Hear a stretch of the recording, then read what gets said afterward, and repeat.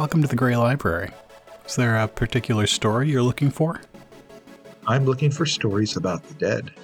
One filled with magic and adventure. Give me something with a battle. What's the biggest battle you got?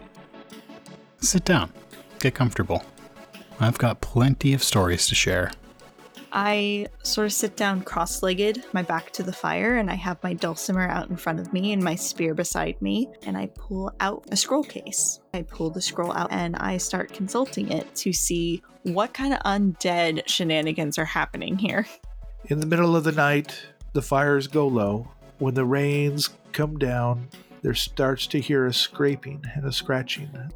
When someone rakes their fingernails against a slate chalkboard, you can feel it in you, but you don't necessarily hear the screech, but you feel the scrape. This dead thing is bearing down on Zola.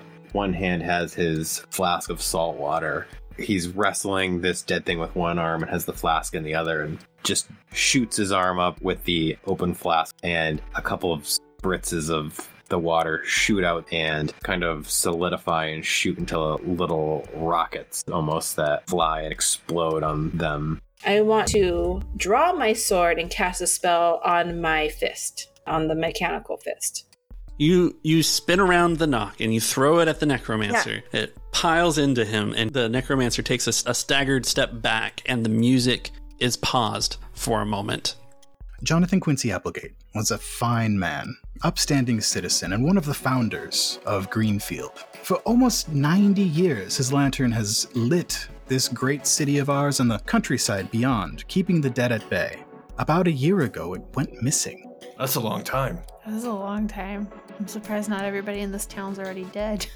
Bet you if we find it, they'd make us famous. Bet People would know my name. Find it, I can look for my family. So I just got one question for you. Yeah. Yes? Do you have any enemies? Venture into the stacks and join us for Tales from the Grey Library, a new Other Place anthology podcast, hitting the shelves spring 2022.